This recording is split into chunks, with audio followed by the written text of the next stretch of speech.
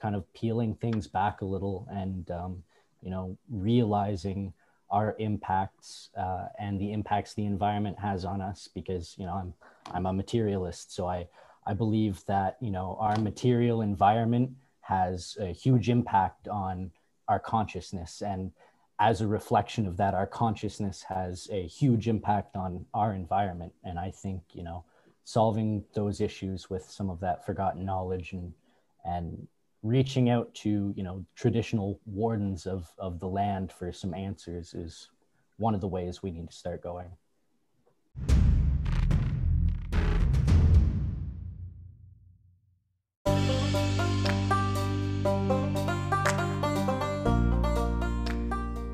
The world is an ever-evolving place. We live, we learn, we adjust. It is a continuous cycle with new ideologies being brought to the forefront in an effort to make for the best economical and political theories possible, for the good of us all. Time may debunk certain theories. Time may open our eyes to those who are trying to exploit us. Time may be on our side, and on the contrary, time may not be on our side. At the pit of it all, the issue of humanity and the balance of power being so far strung out that those who are oppressed finally come to terms with laying it all on the line. How far are we willing to go? How much are we willing to endure? Is there cause for change, or should we continue to trust our system? We have opinions, not answers, but maybe, just maybe, in the thick of it all, we will be able to find the means we are looking for, to live in harmony with one another and to live in harmony with our planet and the vast amount of life that shares this home with us. Thanks for joining today. We hope you enjoy this episode of The Social Perspective Dispute.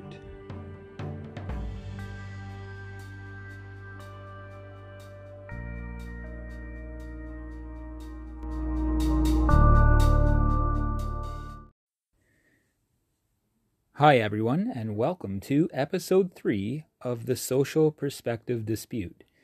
This episode was recorded on Earth Day, so naturally we had to discuss the issues that are affecting our environment here in 2021. It was a great discussion with the panel, and while we all have our own opinions pertaining to each and every matter, one of the consensus perspectives was the need to gain some control over our consumption, thus leading to fewer things being cast away in the landfills. This in turn should theoretically lead to less production and need for factories around the world, which should help lower carbon emissions as well. We are a long way from seeing positive results, but it is important that we all do our share to help in making our home, the Earth, a healthier place to live. And like the intro states, one where we can live a quality life alongside nature and the other species that inhabit this planet. Thank you for tuning in to listen. I hope you enjoy. So, without further ado, I bring you Steve, Garrett, Cole, and myself, the panel.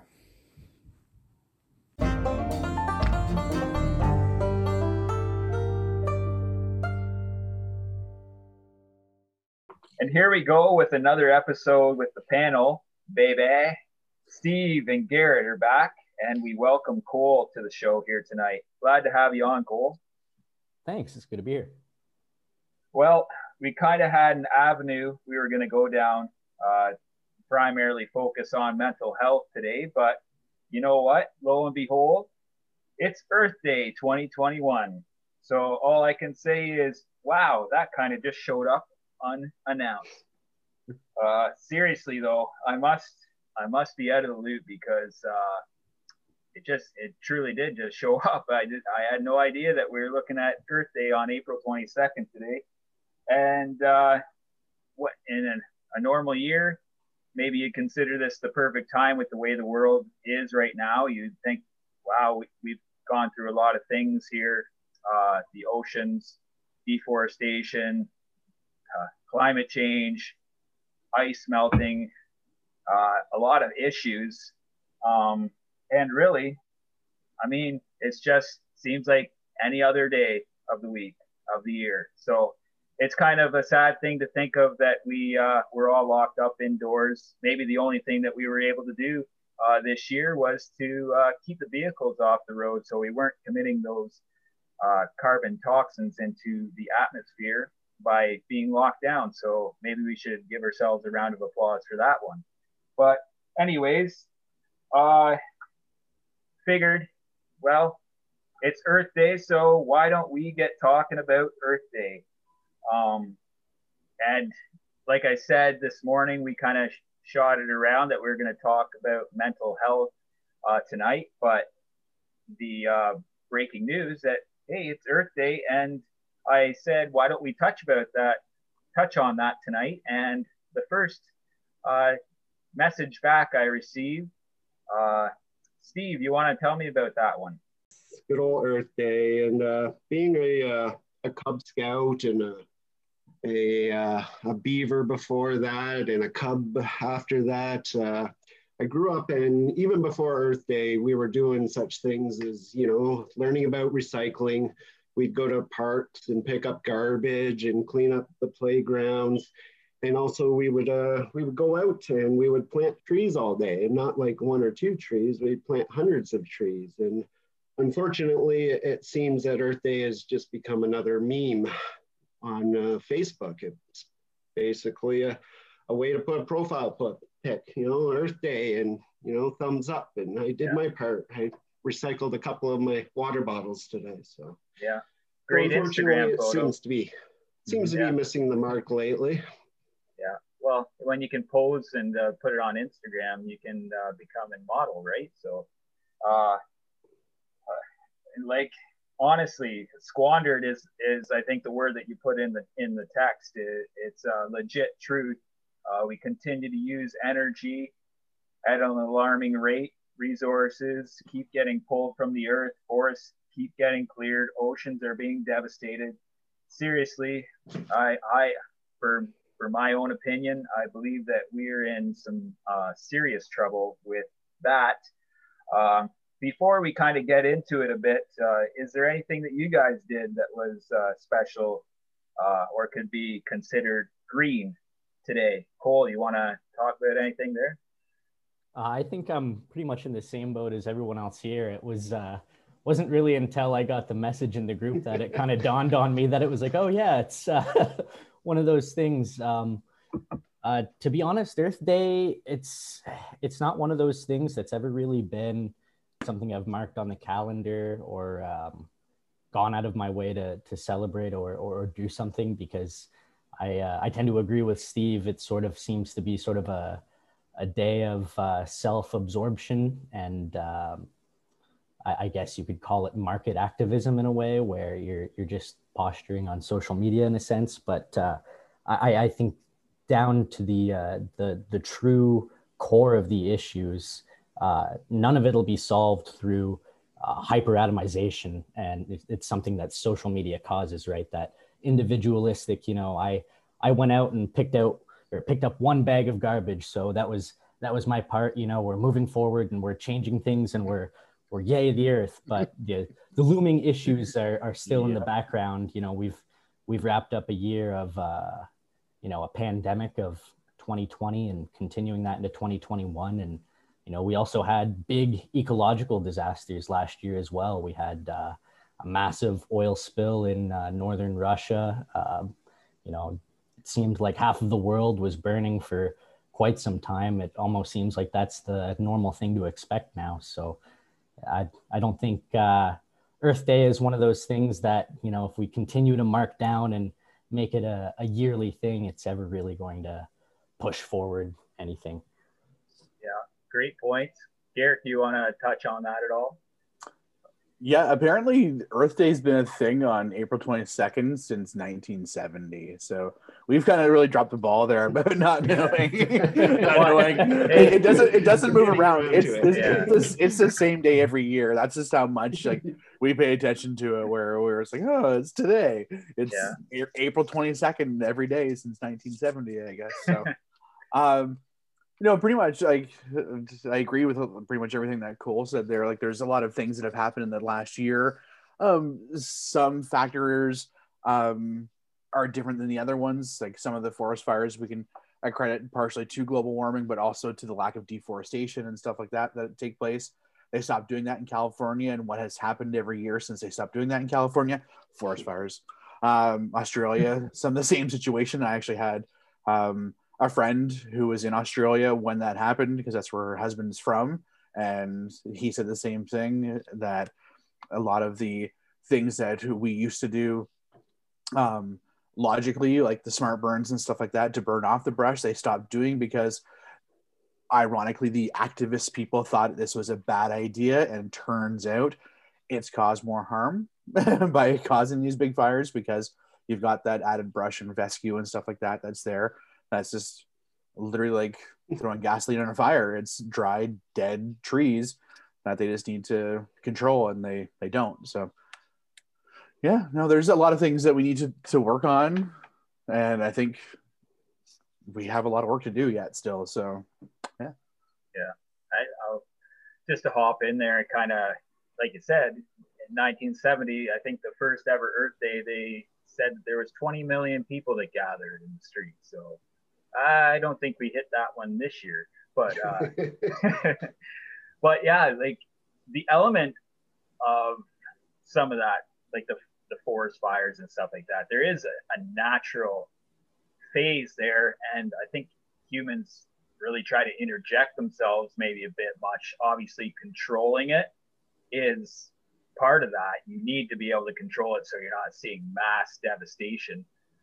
But I know we were just on a job site today, and the next property over was just still bush and brush, and there's fallen trees, but like the decomposition that you get there, that is what instills life. So when we look at what we might consider not a very attractive site, there is real things happening in that, and it's something as humans we I think tend to kind of push that aside and don't really try to understand that, hey, this is the way that the life cycle works. So Steve, do you have anything further to add on there? I know you talked about when you were younger anyways. Do you want to talk about what you did today, or how you feel about Earth Day further?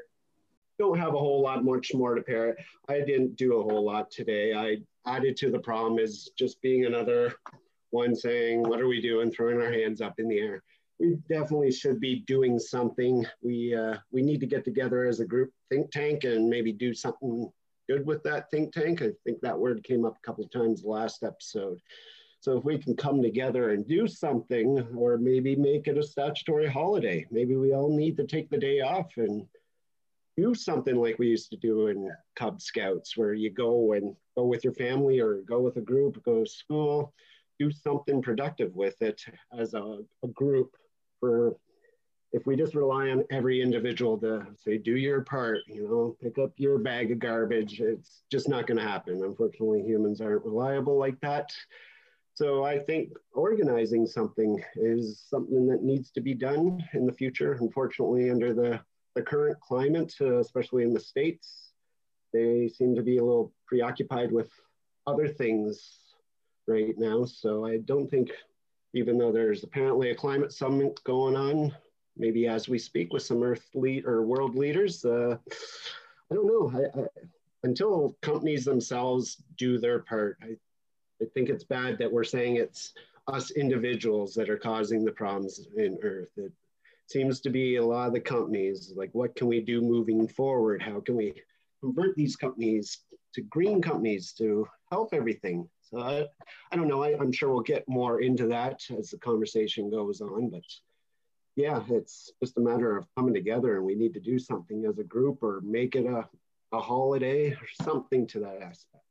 Yeah, I like the thought process behind making it a legit holiday, something that, what we congregate and there be a mission towards something better. I do feel that one day out of 365 just doesn't cut it.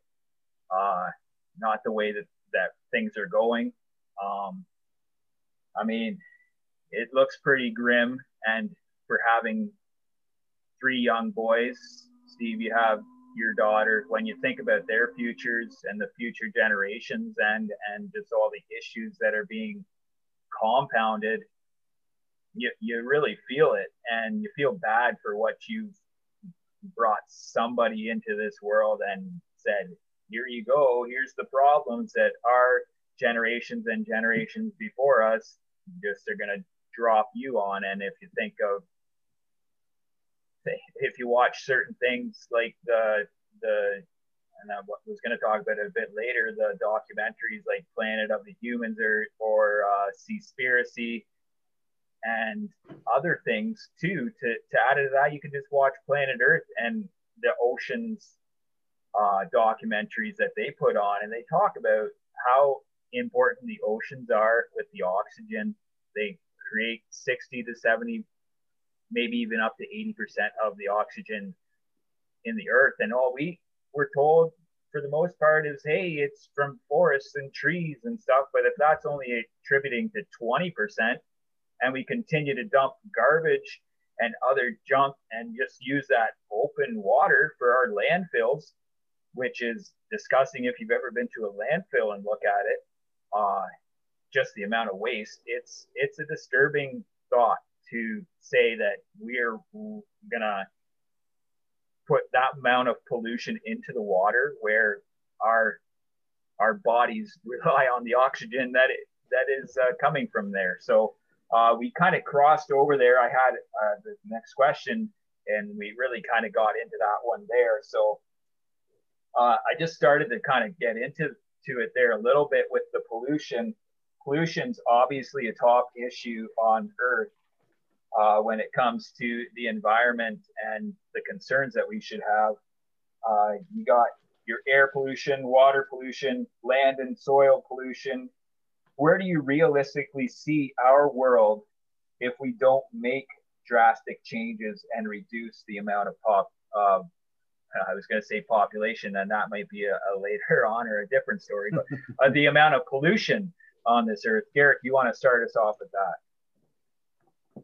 Well, a lot of it comes down this when we look at like the pollution, like if we're talking about by country and stuff like that, like we have all these like Paris Accords and stuff like that. And that one of the things that I do unfortunately agree with the evil orange man about, like when Trump pulled the US out of the Paris Accord, whatever it was called, there was no real benefit from it. When you take a look at like I think it's like the countries by like their population range, yeah, the US is third.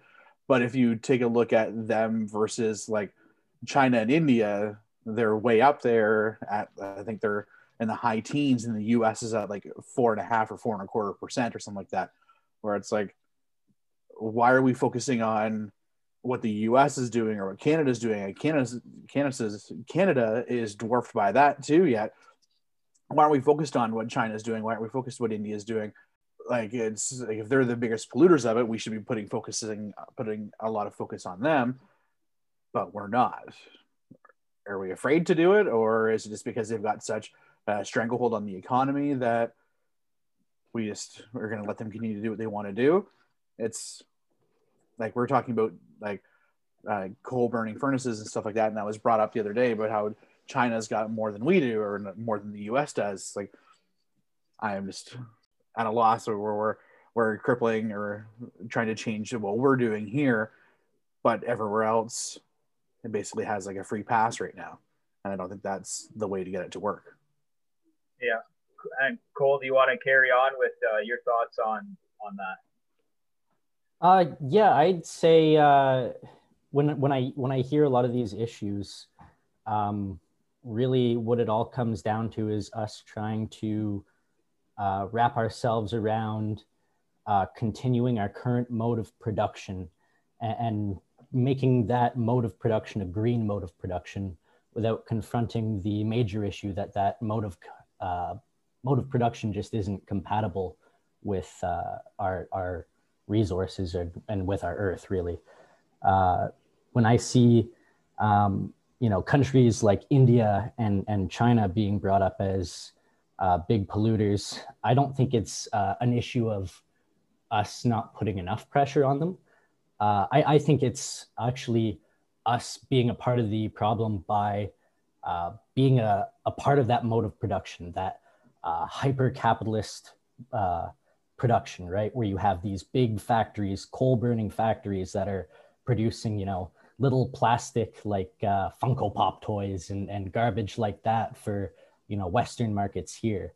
And I think it's until we confront our issues with overproduction and things like that, that we're still going to perpetuate these issues, because countries, like India and China and developing nations, these ones that put out these high amounts of pollution, they're doing that because they're trying to ramp up their production to meet up with our economies, right? India and China are trying to overtake Western hegemony, basically, and become these new empires and become stronger than our economies. And I think, when we participate in those modes of production without confronting them, then that's what really brings a lot of these pollution issues. And I think until we have, at least some sort of as difficult as it sounds, a consensus on what, is viable for producing and what isn't, which, might be coming down to some difficult conversations. But, I don't think we can continue to produce things just to create value for markets and create these little microeconomies, people collecting plastic figures and stuff like that, and little one-off stuff when it's not really doing anything to, make the world better or has any sort of productive element in the world, I guess. I like the points that you both brought up there, and how they really work together, kind of voicing the one side and then kind of giving a great kind of realization that we are part of their problem as well. And to talk about the plastic toys and all the junk that we accumulate. I mean, we talked about this before going on in episode 1. I think before Garrett even got on, me and Steve were just talking about a few things, and the minimalism. My wife was watching a show about minimalism and just talking about how you really are only bringing things into your home, into your life, that are productive, and you're not just keeping stuff. But that's part of the issue is and now all the stuff that we have generated, we got to get rid of and throw into the landfill. But we really have to put that self-control on our buying habits, which, I mean, that'll help you personally because your wallet should be heavier, but it's also going to limit the amount of waste that we're actually putting back in, and in turn would help bring down the pollution levels that these factories are emitting. Steve, I'll touch on you last year, and I'll just kind of reiterate the question there, just as the time has elapsed. So where do you realistically see our world if we don't make drastic changes and reduce the amount of pollution? It's hard to think. We're definitely not heading in the right direction there. We do have the big thing to beat this into the ground, and nobody really wants to touch on this in the mainstream media, is the overconsumption of everything, what you just touched on. Even looking around, and all I see is things on top of things on top of things. I've got 4 TVs within 10 feet of me here. And I'm part of the problem because we have all these things. And because places like China and India are making them so inexpensive, everyone has access to all these things, all these useless things. And where do these useless things usually end up? Either resell them or they end up eventually in the garbage. And how in 2020 we don't have a better recycling program? Like, yeah, we recycle, but like, how can I not take like this microphone? How can we not just recycle this? Or how can, like, why is it so difficult? I have a hard time wrapping my head around how we can like recycle steel and melt it down and reuse this, but we still have an issue with plastics. And what do we do? Woods, obviously we know what we can do with woods and different products there, but still just this overconsumption. We need to start teaching kids about just needing or getting what you need and just dealing with the bare minimum and being happy with what you've got, not keeping up with the Joneses. That's a big part of the problem. And, so, and I would personally love to know the green tax. Like, we live in Canada where obviously we provide more oxygen to the world than we take out of it.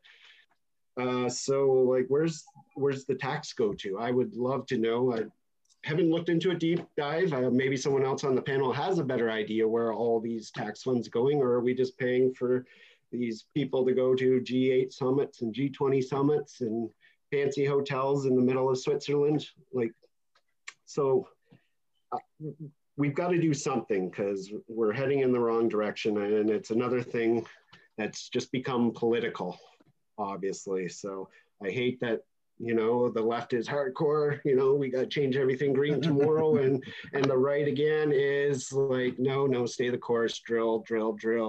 Let's do this. Consume. Like, part of it too, like what we keep talking about, like when you're saying like you've got 3 or 4 TVs next to each other.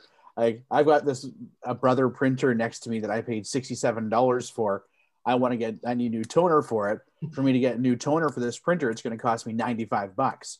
Why don't I just throw the printer out and get a new one? Right. And that's some of the things. That's some of the things that we're looking at. And like, as somebody, like, I work in like the technology field, like you were saying, like our recycling programs aren't the greatest recycling programs. Like, we need to have stronger programs. And I always look back when all 4 of us were kids, we had dump trucks and stuff like that were made out of metal. Like, and they lasted, and they're still around, right? Your kids are probably using the ones you played with, Brad. And like, when you see these toys that a lot of the kids have, because they're lighter, they're easier to move around, they're made out of plastic, and you get a year out of them, where we got literally 10 plus years and like 2 or 3 generations. Like, I remember playing with toys that like my brother had, that my older cousin had, that we got through them because they were made of stronger and more durable materials. Maybe we need to go back in time, so to speak, and start making toys like that. Brad, did you ever work at Westcast, Brad? When I did not. No. Like, and we were talking about, Steve, there about recycling, like Westcast. I think pretty much that entire plant, like, it was an exhaust manifold plant up in Wingham. Pretty much everything, if your manifold was scrapped, it got reused. The sand that we made the molds out of got reused. It basically was an efficient factory that it recycled. If there was anything wrong, it got melted down and put back into a machine, and they used it again and again. It was almost a net zero facility, and like, it made leaps and bounds versus the times like when my dad worked there, like in 30 plus years. So it's doable. It's just a matter of us wanting to take the time.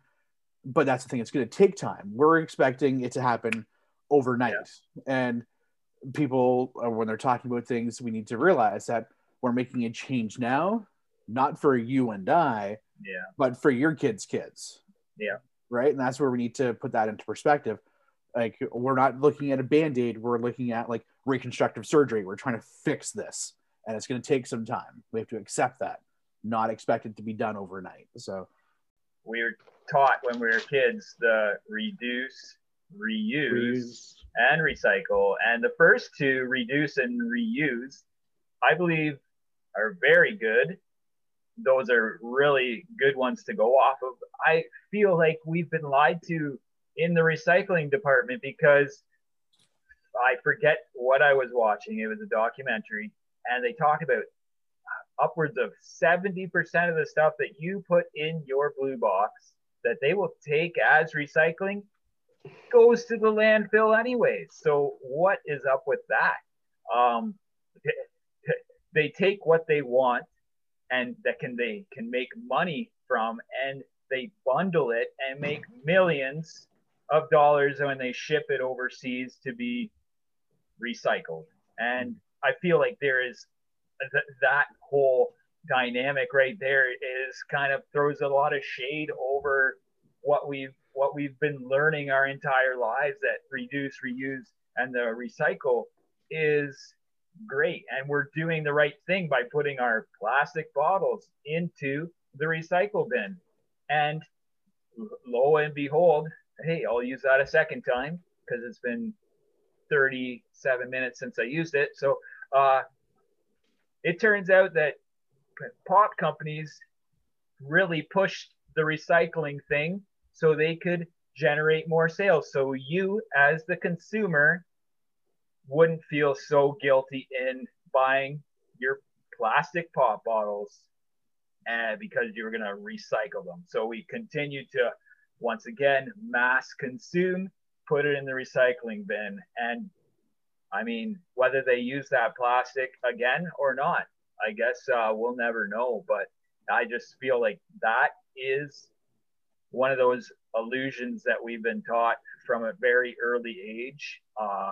And I mean, that would have been upwards of 30 years of my life. I thought I was doing the right thing by putting the plastic in there. And well, it was just a big corporation trying to make their money by increasing their sales with using plastic bottles. So there's so many shady things that go on in this world. You know, like there's so many different things that we can talk about with that. But staying kind of in the mode of what I have scheduled here with where we're going next. All right, we just had a word from our sponsors there. If you didn't hear them, then maybe you want to apply for a spot. So we had to take a quick break. Zoom doesn't like us to talk for longer than 40 minutes together. So we had to get out and start a new one. They can't silence us. Anyways, kind of where we're going to there, we're going to head into just the next question. So I really based this off of, it was conserveenergyfuture.com, and I did a little bit of research across the board with different things before, but as I was gearing up for the questions, this really just kind of gave me a good list of topics or like different aspects of the environmental issues that we have. So if you go onto that, they list the top 25 issues that you have with environmental issues. Earth Day, what we're talking about. So my next question here is climate change and global warming. Global warming is a major political topic. What is your take on the matter? And do you feel our politicians handle the severity of this issue properly? Steve, you want to start us off with this one? Oh gosh, I was hoping you wouldn't start with me. Cole, do you want to start us off with this one? Cole wants to start. That's more than fine. We can go back and forth. Jeez. You know what? Come back to me. We'll go to Cole and we'll just kind of go back and forth on this one here. I've got a couple of things I'm going to write down. Yeah, sounds good. Cole, you want to lead us? I definitely don't think politicians really handle this issue with any sort of urgency or sometimes it seems really with any seriousness, depending, I guess, on who you're talking about. But I guess if you want to talk about, I guess, some of the more what you'd regard as like left-wing parties like the Green Party and the NDP and the Liberals, I don't think they've really done anything to spearhead these issues head on. And you know, when it comes down to it, I don't think really any of this change can really happen when it comes from just the hands of politicians, especially liberal bourgeois democratic politicians, because it's just continuing, you know, kind of what I said earlier, that mode of production that still produces these contradictions that we've all been talking about for the past, you know, little bit. And so when I think of the roadway to change, I think really that can only come from what I would call a true democracy or a workers' democracy, where you have, you know, unions in every facet of our society, really, just to start. And I think cooperative businesses are a good way to start as well. What we really need is mass democratization of the means of production so that we can have our say and we can have our vote on how things are produced, instead of just, you know, us voting for a representative who fills a position in an office and then they get paid to listen to lobbyists all day. And really, it doesn't matter how many letters you write to some of these people. It all kind of falls down to, you know, who's lining pockets, and it's always the bottom line. And that's what it is at the end of the day. So as long as you're perpetuating that system, I don't think that system and environmental urgency can coexist. I think that's sort of a myth we sort of sell ourselves. Yeah. I when you talk about the parties that you would think would be kind of leading the way with this, in regards to whether, even if they showed that kind of promise, I mean, you're probably at best, and Garrett talked about minority governments last time, at best, they're probably only getting minority governments and the issues that they want to lead. And that's the problem with Canadian politics, is that it's just going to be a spinning of the tires and nothing's going to happen. And we're all going to be, hey, you didn't follow through with your promises. And that's Canadian politics in a nutshell. I mean, when you don't have that kind of voice with your political party to actually make the difference with issues that you've been voted in, that people are following and care about, then I think you see those problems carry forward and they go unresolved. Garrett, do you want to hop in on that same question? I agree with pretty much everything you said there. So no, that's like, it goes back to what we touched on last week with the politics and politicians and stuff like that. A lot of the time they're just saying whatever they want us to hear, or sorry, whatever we want to hear, where it's like, we're going to do this, this, and this. And cool, 4 years later, all we have is more taxes, where there hasn't been anything done really. Like people are complaining, oh my God, gas prices are at 126, 127 in like rural Ontario areas. And like, it's going to keep getting higher because they keep adding more to this carbon tax. And like, you can keep taxing us until we have more charging stations, more basically things like even better batteries for these cars. It's just, we're reinventing the wheel over and over again, I guess, like where it's just like, okay, here we go again. And it's a challenge. And basically Cole hit pretty much a lot of things I was going to say on the head there. So I don't want to repeat what he was saying, but like, we just need to have a better system in place for those two streams to work. And it's just, we don't have that right now, and we need it in order for this to potentially work. And it's just, I hope that we see some change in our lifetime, but at the rate we're going, it's just one party comes in and does one thing, another party comes in and undoes what they've done. It basically, we take 2 steps forward, take 3 steps back, and then the next party comes in, we take 2 steps forward, we take 2 steps back.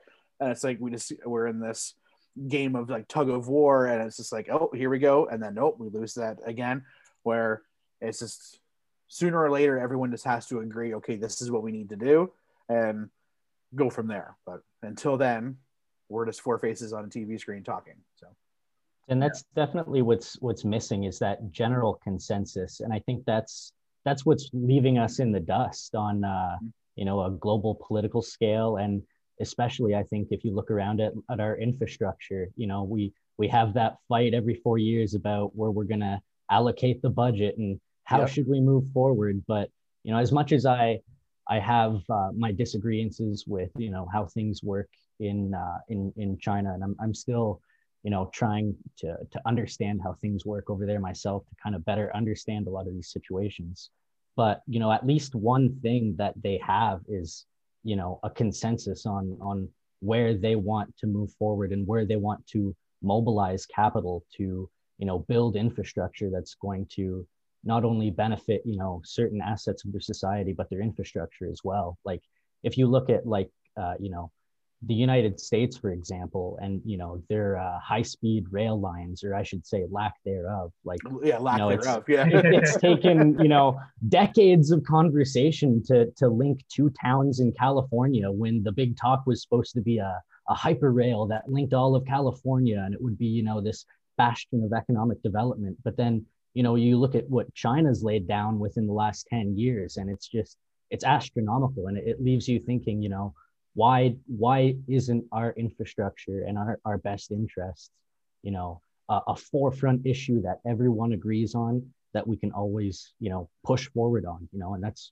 really what we're lacking. And I agree, like when you said like with like the rail and stuff like that, my dad, when he like worked for Westgas there in China and stuff like that, doing things, he's like, traditionally that would have been like an airplane ride or a 3-hour car ride going from a city to city. So we get on this train and it's like, whoa, God. And it's going 250 miles an hour and you're there 25, 35 minutes later. It's like, oh, that was kind of cool. It was boom, boom. And it's like, we need that here. And it's like, we think it's a big deal when like Kitchener-Waterloo gets a train transit system. It's good for them. They're reusing old train systems that was used to be there.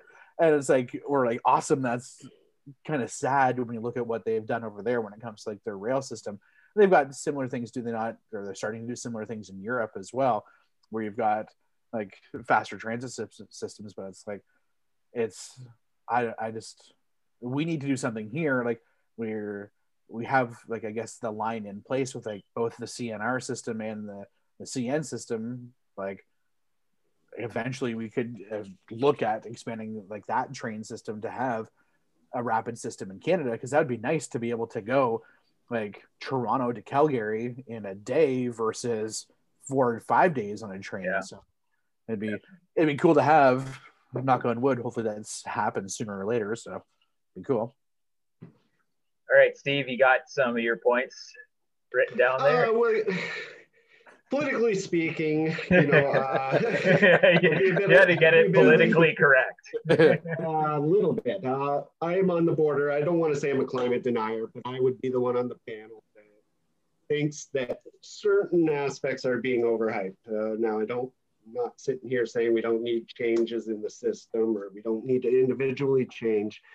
But I don't like when a young 16-year-old goes around and is piped in front of all kinds of televisions around the world saying the world is going to implode in 10 years. I think that is not the answer, going around with the scare tactics telling the next generation that in 10 years there will be no Earth. Now you got people, and this will tackle into our next week's show, I guess, with the mental health issues. There's a lot of these kids that are dealing with mental health issues because of being told that the Earth is just going to disappear in 10 years. Yeah. A lot of people actually believe if we don't do something now, that it's just going to disappear. It's going to upload and polar caps are going to melt. Florida is going to be underwater and New York's going to be underwater. We've been hearing that for years and years. And there's no real... how do you say, how do we make the change? You know, like nobody wants to speak out against these companies in India and more specifically China. They have all the intellectual property. A lot of the solar panels are coming from there. Why are they not stepping up to the forefront, maybe a little bit more, and how they produce? So we need to look at ideas like that, like how can, I think companies are more the problem than us individuals. I don't think people driving around cars is the major force or the major problems that are leading to whether it be ozone or ozone depleting or whatever the case, or the acidity in our oceans. It all comes down to companies. So maybe Cole has a better idea, like, you know, you're kind of a worker based. I haven't looked into that way of policing, you know, socialism, capitalism. I haven't deep dived into that to see what would be the idea. What would you think, Cole, what would you do like in your ideal world? Like what would companies do to better the situation? Sorry for rambling or getting ramble on. I think it's honestly, I get that question a lot, especially I guess because I identify myself as a Marxist. So I think when you present yourself as a Marxist and especially on some of these topics, there's a lot of expectation to have, some sort of predetermined ideal system. But I'd say even some people, I guess, that would classify themselves as Marxists might disagree with me, especially some of the more dogmatic ones. But I view Marxist economic theory as an evolving science. So I don't view my beliefs as holding some sort of an ideal answer to the situation, especially because it's so complex. And what I base my beliefs on, and what a core belief of Marxism is dialectical materialism, which is arguing material realities of the world from various points of view and trying to extrapolate a truth and a way forward through that. So where I do think we can sort of find some ways forward is through that dialectical materialism by, compiling these contradictions that we're living through. A lot of these things that we've talked about, the issue of hyper individualization on a lot of these issues, and lack of willingness of companies to change also feeds into that issue of, I'd say, hyper individualization. So I guess what I'd say is a good start to that road is that workers' organization, like I was talking about, where you would have truly democratic workplaces, especially important, on factory floors where you're having, these industries that are producing a lot of pollutants. I think you're not going to get ideas on how to better progress on these methods of production and how to evolve methods of production from the top down in these hierarchies, because at the top of these capitalist hierarchies that you have in these corporations, the main stressor is always going to be profits at the end of the day. It's not really going to be, what is the best outcome for everyone, because if that best outcome, runs you into a deficit, you're not going to be considering that option, because in a capitalist mode of production, it's just not viable. So I think some sort of collectivized industry, where our surplus value is owned by the workers that create and generate that surplus value, are able to use that value and retain that value and have actual democratic power over their mode of production. And I think through that engagement of the working class, we're the ones that know how the world works best, not politicians, not, single great leaders. I'm not a believer in single great man theories, that some, great leader is going to save us all from this, because that's bullshit. The only ones that know how things work are the workers, the ones who are out there doing it every day. And I think we're the ones that have to have our voices elevated in some sort of a reorganization of the status quo, where our voices, overpower that, minority with capital that is constantly directing the mode of production towards profit and constant and infinite exponential growth and the chase of profit. Because as we're seeing, it's creating those contradictions. And as you said, Steve, it might not be, I know it's a debate amongst a lot of people, how rapid climate change is, right. But regardless, a lot of these issues and these contradictions still prevail. And, I think it's important looking at it from a workers' democratic perspective, I guess, on how to fix these issues. And we've heard it a lot recently in the past year with the whole pandemic stuff too, where you're saying having people with those voices being in those roles. When we talk about how Stephen Lecce, whatever his name is, he's basically fresh out of university, being the education minister, who went to private schools. Why is like, and in some of these positions, I do agree where if you're a minister of something, you should have on your resume that role. Real experience. Yeah, a real world experience, right? I need to have 5 years of experience for my job. Like, and like most jobs that, but that's the thing, like most jobs that we have in these days, you need to have X amount of experience for an entry level job. But you're a minister of finance, you're a minister of this, you're a minister of this.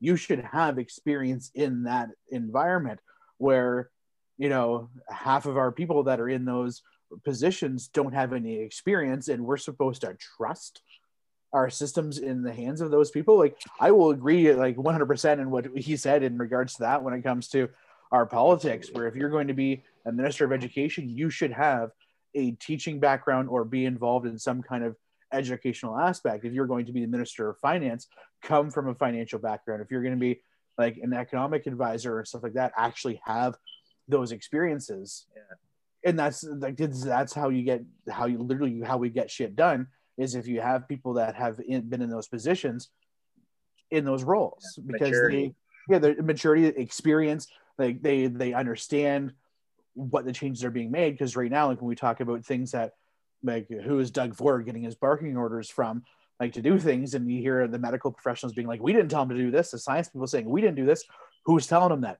And that's the issue where we see a lot of these things, is maybe if we had the people that were like the little birdie, the Jiminy Crickets talking people's ears, that had this experience and that knowledge, maybe things would be handled a bit differently. Like when we see some of these European countries and like Australia, New Zealand and stuff like that, where their, I guess, like their medical staff and stuff like that, that in Parliament are actually doctors. Like their Minister of Health is an actual former doctor, not somebody who is just appointed that position. So maybe we should have that as a requirement now. If someone's going to be in, like, the Minister of Education, they need to be a teacher. They need to have some kind of educational background, which will then help. You could see retired teachers or teachers getting more involved in politics, union boys and stuff like that get involved in politics a lot more than what we currently are. So we definitely food for you thought, need those right professions in there. You need the professionals in those prestigious places. I wish that I had the idea of loaded questions like Garrett likes to pose on Facebook. But you know, the great thing about listening to you three guys is I can sit here and wallow away, and just ideas are spinning in my head. And one of, like, the things that when you transitioned, Steve talked about, you know what, like, maybe not believing that we're so responsible for it, when you think of like the transition of the earth over the amount of years. Like you think of the ice ages and stuff like that, so obviously there's natural changes and fluxes in temperatures, and when you skip that over to Cole and you asked him that question, and when I was just trying to think of it in my head, how like tying that in, I heard him say ideals. And when I think of ideals, it's kind of like along the lines of rules. And I think what Cole was kind of saying is, you know what, there's so many exceptions to the rules that when you want to put in these ideological governing systems together, that if you're not willing to almost go with the flow, that you kind of are going to miss a lot of important aspects. So that's kind of what I was getting from maybe what Cole was talking about. And if you wanted to flip this to a fully on thing about saving the earth being Earth Day, it's like, you talked about the profit making, the power. Obviously, that's almost where it all comes. It's all stemmed from its power. And you say capitalism and power and money, but like the other end of the spectrum is power and money, authoritarian governing over top of the masses that are in that socialistic capacity. That's where the bad rep from communism and socialism comes from, is people abusing that power that they have kind of over top, as opposed to using it as a way to benefit everybody. And I think, Cole, that's kind of your idealistic setting is you're not going to have that person or government that's really going to take advantage of the people. And you know, as I kept on thinking about it, all I could think of was, I mean, there's a problem with overpopulation. So how do you revert to more of a tribal style of community? I think there's such an evolution towards being, we're so global that we're trying to make all this capital gain. And at the heart of the issue is, if we have an earth that is crumbling, we almost need to step back. We're all in this to try to make money or power, however you want to break it down, because currency, when you take that out of the factor, it's what you have: gold, silver, or other valuable assets like land and stuff. That's where you're going to gain your power. So if you were to really truly strip away kind of those power aspects, and people were able to just hunt, gather, community oriented, we're not worried about, you know, having the next best thing, that great sports car, I mean, that the advertisements are going to express that you need. We almost need, in my opinion, we need to revert back to like past times and go to that community oriented.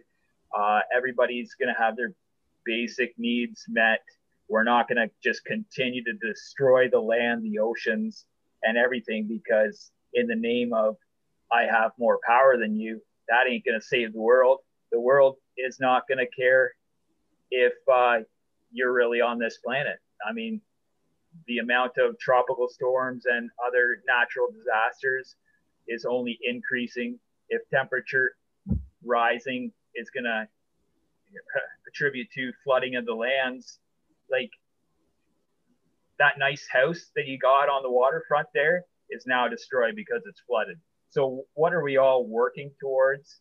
It's something that we really had to put in our heads. And if we're just worried about looking cool to our neighbors and social media, and hey, maybe we'll be a celebrity, whatever. Like I think as a human population really need to reassess what is going to be important. And if we want our youth to have a life on this earth, then we really need to focus on a lot of change, in my opinion. You guys can hop in if you have anything to remark on that, or I can just carry forward into kind of what we have scheduled here.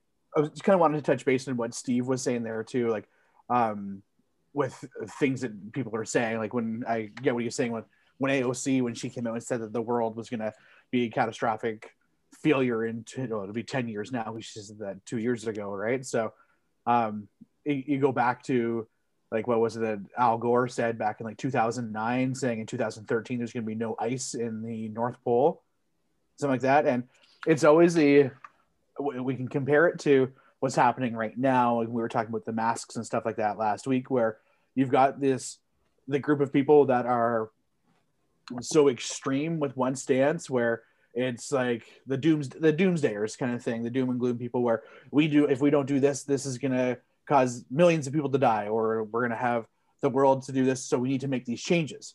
So we make little minor changes, and then people come back and say, okay, it's 2021 and the ice caps still haven't melted in the North Pole. Oh, it's because we made this little change. And then so we come back and say this with the masking, like 2 million people should have died in the US. Oh, it's because we're wearing masks. But now when we see stats and stuff come out from Stanford, that's like, maybe that's not necessarily true. It's like, but we still had those masks on. And that's kind of the same thing. It's like, but we recycled that extra tin can last week, so that helped save the world. Like it goes back to what we were saying. Like, you've got your far left, or whatever you want to call it, like far extreme on one side, and then the other side where there's a group of us that are partying in the middle.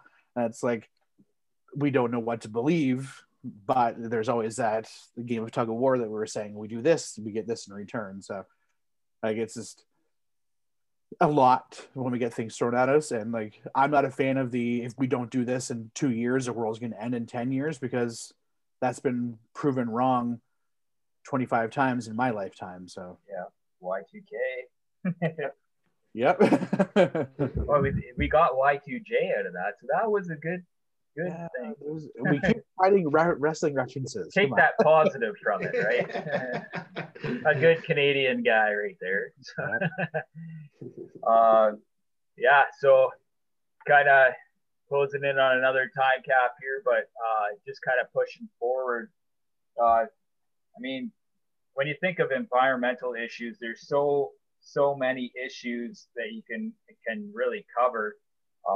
You got deforestation and logging, genetic modification, effect on marine life, public health issues, overpopulation, loss of biodiversity, household and industrial waste, mining, natural resource depletion, landfills, etc., etc. What are some of the concerning issues to you specifically, and why? Steve, do you want to start us off with that? Well, you touched on a little bit there. Overpopulation is obviously one of them. It seems to be a common issue, common problem. I believe in China they still have a law where you can only have one child, and I'm a freedom guy. I do like, but that was one I was like, oh, they might almost be onto something with the one kid law, even though I would never want that over here. I think it's two. I think it's two. I think you're right. Yeah. I think you're right. It is two, I think. But if you have a third or an oops, watch it, you could go to jail, I guess. But getting off point here. Anyways, I think overpopulation is something that we do need to work on. We do need to avoid these families that are having 10, 12 kids and building on the problem. Another issue, celebrity worship is obviously a big problem. We put these politicians on a pedestal. AOC's a superstar, Greta Thunberg's a superstar, all these, it's left and right people. We think they're all coming to save us. AOC with her arm wailing, and Greta Thunberg with her, you stole my childhood, so, you know. How dare you? How dare you? Insert meme here.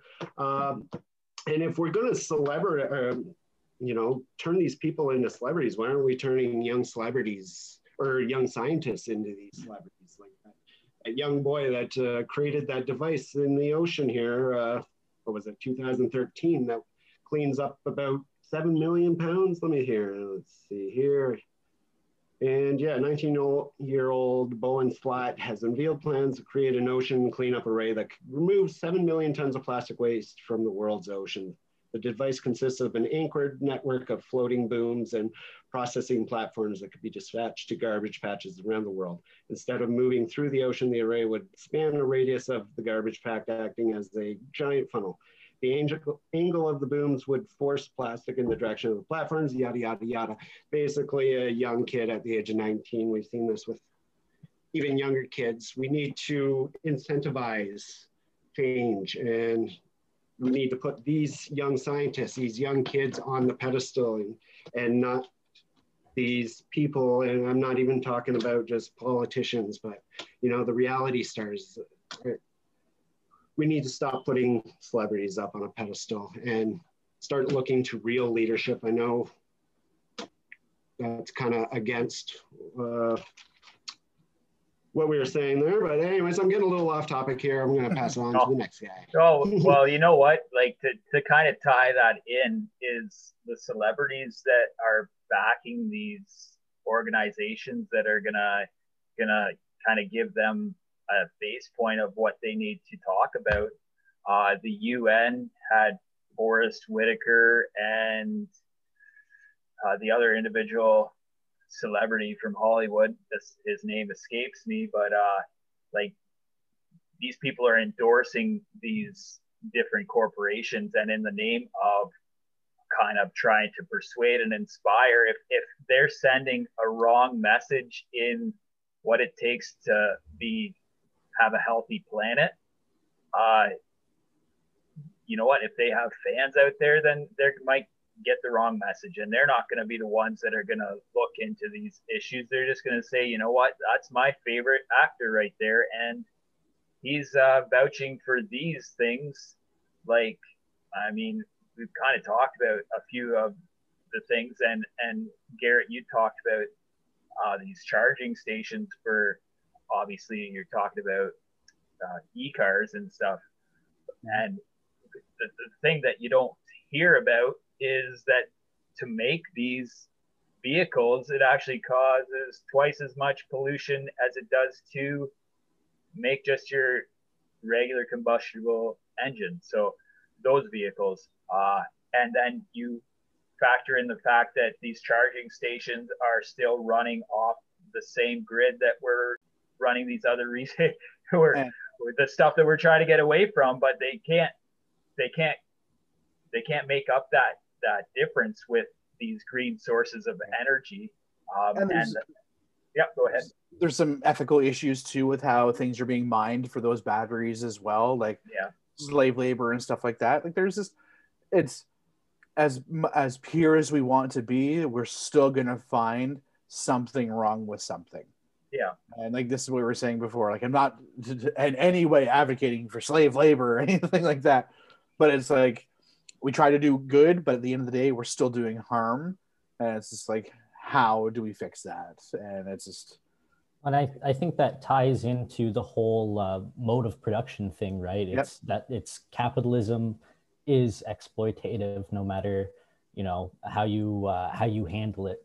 And I'd say one key indicator of how green capitalism really is not a savior is what happened in Bolivia, and the coup that Elon Musk openly backed on Twitter against the Bolivian government, because there were some very lucrative lithium mines that the government there had just announced that they were going to nationalize, because it was going to bring a lot of people out of poverty there. And it's ridiculous that we're going to continue to see these, Middle Eastern style aggressions, the mid 2000s oil wars perpetuate in through another decade, but in countries in Latin America. And it's all going to be for, resources like lithium and other rare metals as well. And I think Africa and Latin America are going to be two of the next biggest battlegrounds when it comes to imperialist resource wars of the next 2 decades.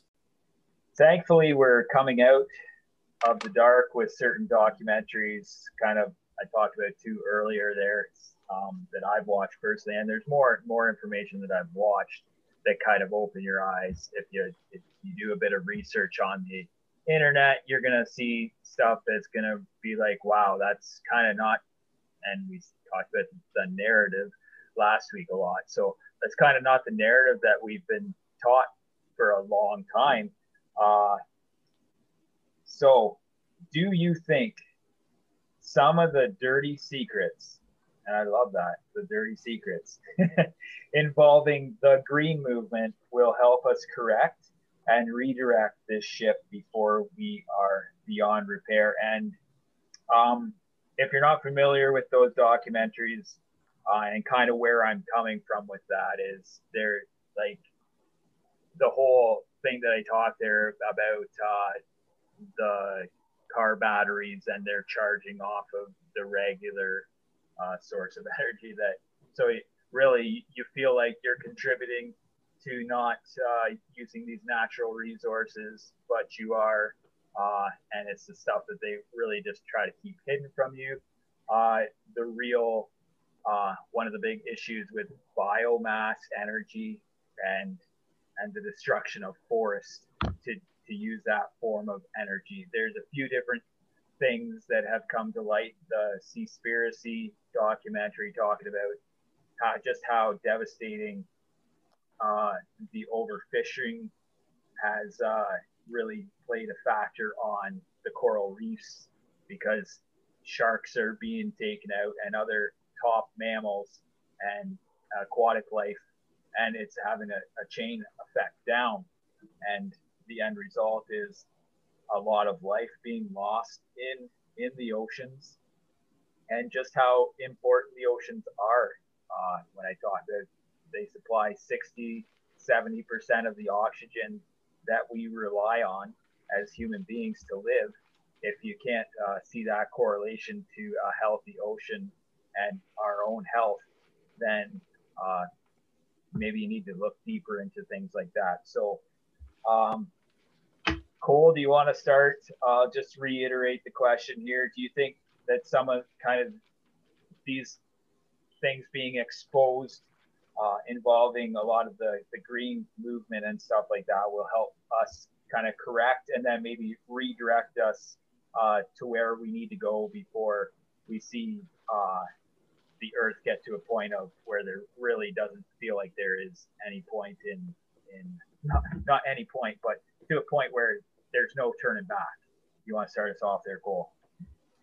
I always think it's good to base progression off of seeing what contradictions are within these movements, and obviously the negative things that are impacting these movements. And, you know, like you called it, the dirty secrets of some of these movements.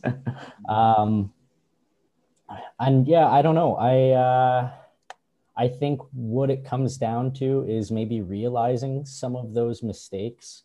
And I also think there's a big aspect of forgotten knowledge. And I think Garrett kind of touched on that a little bit earlier when we were talking about the wildfires in California and how the lack of controlled burns was a huge contributing factor to, you know, what happened there. And it's kind of horrible to see because you had, you know, indigenous people who were advocating for these controlled burns, and they've obviously been, you know, traditionally the wardens of this land for thousands of years. But, you know, some of these green movements, you know, disregarded the traditional knowledge of these people. So I think a lot of how we progress forward on these issues, I think we can kind of tackle by revisiting some of this traditional knowledge. And I think you kind of touched on that a bit as well, Brad, you know, kind of peeling things back a little and, you know, realizing our impacts and the impacts the environment has on us, because, you know, I'm a materialist. So I believe that, you know, our material environment has a huge impact on our consciousness. And as a reflection of that, our consciousness has a huge impact on our environment. And I think, you know, solving those issues with some of that forgotten knowledge and reaching out to, you know, traditional wardens of the land for some answers is one of the ways we need to start going. Yep, I like that. Steve, do you want to hop in here second? Yeah, I'll chime in a little bit. I'm kind of surprised. The one thing we really haven't chimed in a whole lot on, talking about climate change and Earth Day and all that, is factory farming. Like, how can we improve the factory farming issue? You know, the amount of methamphetamines from pigs and cows, and the waste that goes into the streams that are eventually our drinking water of the people in the States. So yeah. So how can we improve that? I know obviously Bill Gates and certain people have, you know, artificial meat, which I'm not necessarily opposed to. You know, growing meat in a petri dish, is that the future? I don't know. I'm not opposed to it, I guess. Have you tried it? No. Have you? Yes. The joys of Farm Boy being next door to me, I've actually had bought the Beyond Meat, uncooked Beyond Meat burgers, without turning people off. If you get them uncooked, they smell kind of like canned dog food. It's a nice way to put it, but once you start cooking them, they're pretty good. They are really good. I'm that guy that throws bacon on a meat-free burger and enjoys it. Okay, cool. And I said this to my old man, and because like my dad is, you know, one of those people, I cooked spaghetti and meatballs once, and it wasn't meatballs, but it was like with like the fake ground meat, and put it in, and he didn't know the difference. until afterwards. I'm like, this is what you ate. And it was like soy-based meat. And he's like, Sucker. what do you mean I ate that? I'm like, and did you complain? So, but like, that's like, there is things that we can and can't do. Like, I'm a fan of alternatives with that, but at the same time, I am the same guy who, for breakfast, I'll have like the meat-free bacon, but at night I'll crush a T-bone steak. So that's just me. But I get that from a local butcher. Like, I'm not a big fan of like the big factory farm stuff like that.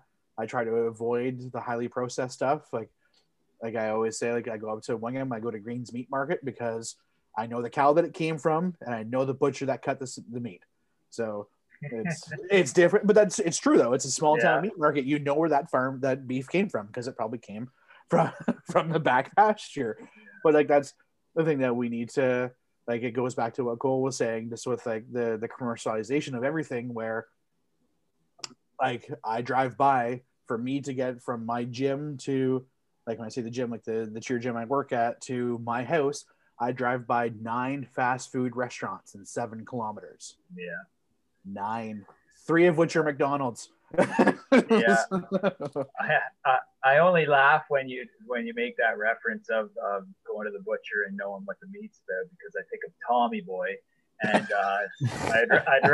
how does it go? I'd rather stick my head up a cow's ass or take the butcher's word for it. How did Tommy?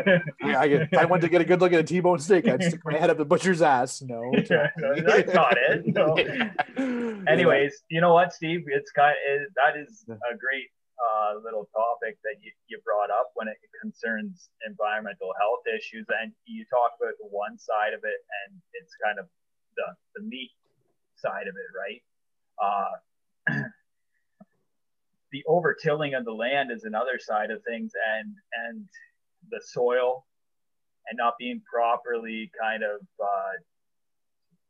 I don't want to say manipulated, because the over manipulation is the reason why it's no longer as easy to grow good crops, in which causes a lack of permaculture. Which it causes the farmers to use more pesticides, which, I mean, you feel like you're going the healthier option and choosing to go with the plant-based diet, and it's just being oversaturated with pesticides, which is going in you. You are what you eat, and if it's taking that, and I mean, to tie that in with maybe the improper labeling or the disguise in labels of like organic foods and stuff like that, and grass-fed foods, and there's a lot of deception in, and once again it becomes money issue, because people are trying to get you to buy their product by putting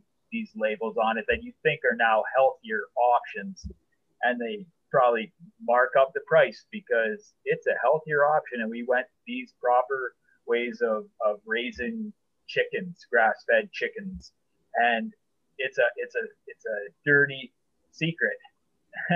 and if you're just oblivious to it, then you're the one that's wondering why you have these health issues, because we all have to eat to survive. And when you try to make those healthy choices, and it just turns out that you've kind of been deceived all along, it's like there's no winning unless you were to go and have your own vegetable garden in the backyard, have your own livestock.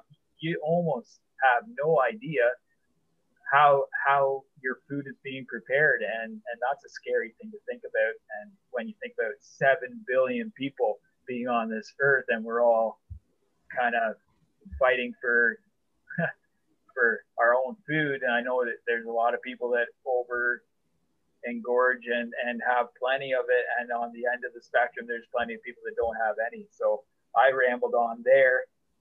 Garrett, I'd like you to finish off with something that one of the different environmental aspects that is concerning to you, and tell us why. My big thing, like when Cole shared that article the other day, or this was today actually. That's how our days are starting to blend. That was today already. It's like the fusion reactors / nuclear energy and stuff like that. That's one thing that we haven't really touched on. was like nuclear energy and stuff like that. Is that something that people are overlooking or forgetting about? Like, is that a better alternative versus like, clearly it's better than coal burning energy sectors and stuff like that. Sorry, I don't like to cut you off, but every time you talk about coal burning, I think of coal. I'm like, what's he burning up there?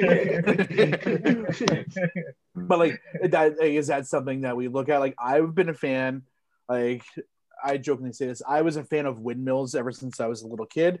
And I still love like driving down to Sarnia on the 402 there when you see like those 50 windmills on the side of the road, and like that's cool. That's what we need to see more of. I'm a fan of that, but at the same time, I've got family that work at Bruce Power. When you hear like this is like as clean as you can possibly get for energy, and like why don't we use this? And like when we see like those little like the artificial suns and stuff like that, that gives us like amazing clean energy, we should be investing in more money into that too. And like I think we need to, I wouldn't say we need to, but like have to take a look at nuclear energy as being one of those other like strong points that we need to look at,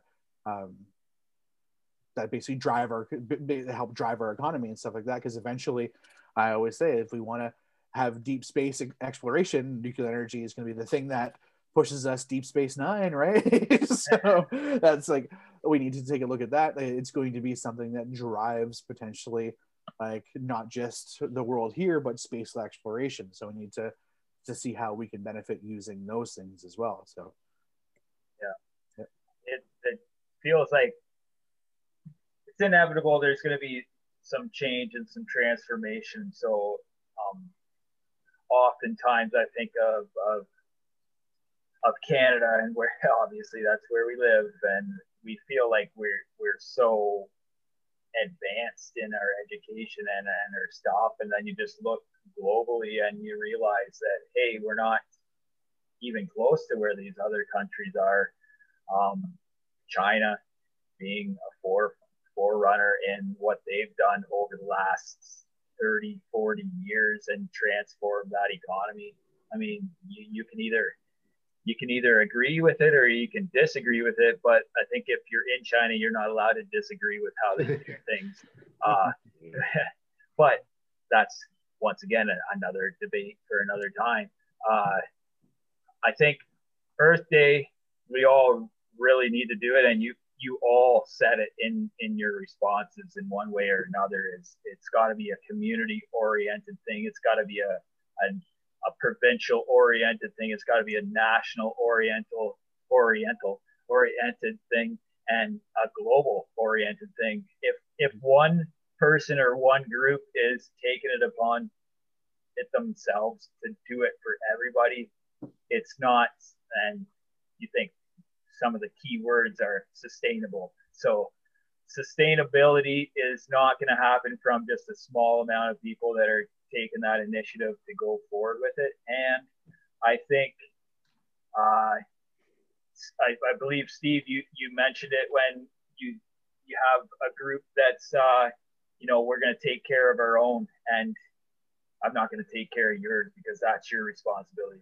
We also have to kind of overcome that stigma where, when I'm not going to clean up your mess, I did my own. We need to break away from this entitlement of not feeling responsible for other people, because you know what, if some people don't want to take care of their own, that's still going to affect our us. So we need to go above and beyond in this measure. And it's nice to be able to talk to the three of you guys. I gain a lot of insight listening to all three of you, and just kind of hearing your philosophy on different aspects. This was no different, and I really had a good time listening to you guys. I don't know if you want to close off by saying anything that maybe you got on the top of your head there, so I'll leave it open if you want to go for one last little bit here. I think I got one last little thing to touch on, just because it's Earth Day themed, and it's a key connection that obviously you and I share, Brad. And I think it's an inevitable discussion that we're going to have, and that's lawns. And I think I don't have one. So I think lawns have to change. They're the largest. I think they're something like the largest irrigated crop in North America now, or something like that. But obviously, we don't gain anything from them. So I don't know. Maybe that's one of the answers to the growing cost of groceries and the not knowing where your food comes from. Maybe we all get paid to grow some vegetables in a communal space, or if we have some lawns, maybe some public initiatives to have people be encouraged to grow their own food and utilize some of those spaces instead of I know I don't really water my lawn because I'm not a big lawn person, obviously. So for most of the summer, it just seems to be a brown patch that exists. And then I have some vegetables coming in the garden in the back. But I think that's another topic for another time, maybe. Yeah. Garrett or Steve, you wanna finish off with anything? I would touch back on the making things with longevity. We need to start making products better. One thing when I was in sales years ago is we would look, and one of the things we do in our marketing and sales meeting is how can we get people to use these products more? And we were focused more on, well, make a cheaper product, make a disposable product, make something that they just need to rebuy. What good is it that you buy this one thing and it lasts for the rest of your life? That's not going to help us as a company.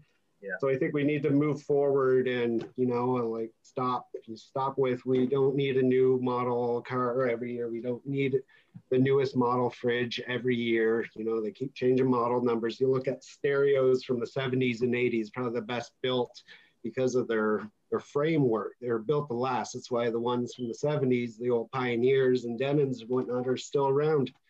Where I had stereos from 2 or 3 years ago that the HDMIs don't work and they're bonking out. Yeah. So, just making stuff better, making it last longer, or having a reusable capacity to it like we discussed earlier. So I think that's a big aspect that I'd like to see change going forward.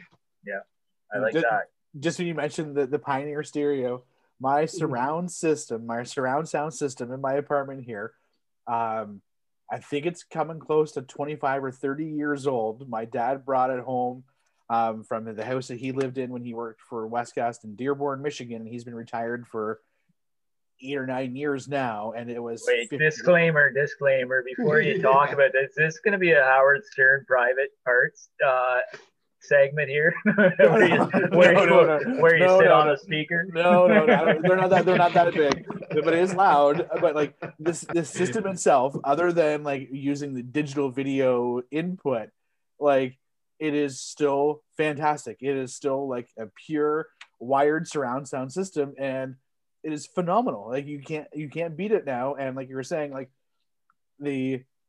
you have speakers that die within 2 years now, like these little Bluetooth speakers that like are horrible sound, where you get these things that are like, they're built for like speed and pleasure, where now we just have things that are just built. When you disposable. Disposable, even though they're not. And like you said, like when things are priced so cheaply, like going back to what we said about the printer at the start of this the conversation, where it's like, it's cheaper to go out and buy a brand new printer than it is to buy the replacement part for it. That is a crime in itself right there. Like that needs to be fixed. Like the companies that do this, the companies that do this, like the companies that are in charge of these devices need to give their honest to God head a shake, or make it easier for us to refill these cartridges. And it's straight up unacceptable. Disappointed. Yeah. Drop the D word. I'm disappointed that we don't have something better in 2021 for like solidarity in products. Yeah, longevity, and the one that was sticking out in my mind there was cell phones, and everybody's got to get a new cell phone in 2 years because it just craps out, and that's probably with all their downloads that they continue to have put on it, probably deterioration there. I used to work for BlackBerry, and this was the one thing that like Cole's pushed on this before, like with the consumerism and stuff like that, where at BlackBerry, if we weren't releasing a new phone every quarter, the shareholders weren't making money. So the shareholders put more pressure on us. And the stupidity of BlackBerry was that we needed to have a small phone for the consumers. We needed to have a big phone for the business people. We needed to have a touchscreen because we need to compete with Apple. We need to have a full keyboard to do this. So we were releasing 5 to 10 new products every quarter, and they started to suck. And basically, it was our own demise right there. And we just started pushing things out. And like you said, every 2 years, it's like, you need to get the new iPhone. Where does that old iPhone go? To a landfill. Because people usually just throw them out. They don't recycle them. We have to be better with that. Like, the cell phone providers need to have a better recycling program and stuff like that, like where you actually give the phone back. I have a drawer of Blackberries here still. I do. So, yeah. It's just, we just need to be better as a whole. Like, it's just, like I said, I'm disappointed that it's 2021 and we still don't have some of these basic things figured out still. Yeah. Well, we have kind of like on the agenda mental health, obviously, and that's kind of where, starting today, we thought we were all going. So, yeah. I mean, everything is tied into mental health. If you've looked at all the different aspects of mental health, this is probably a topic. So, anyways, I look forward to talking to you guys when we discuss that. But you know what? This mass consumerism and all that kind of related stuff right there is essentially another way, another big topic that we could touch on down the line. So I want to thank all three of you, Cole, Garrett, and Steve, for joining me today and going on. And we went for a while, and for the listener that's gone this whole haul with us is still there, I want to thank you, and I appreciate you taking your time and listening to us, because I mean, the state of this earth is an important thing for everybody. So I think if you share opinions, if you have different opinions to what we have, I mean, feel free to share with us. You can reach me on our Facebook page, or reach out to me personally, or by email. Just kind of let us know, and if you have concerns that we could talk about different topics, feel free to reach out. So I want to once again thank all three of my guests here tonight, the panel, and sign off for the Social Perspective Podcast. Thank you. Bye for now.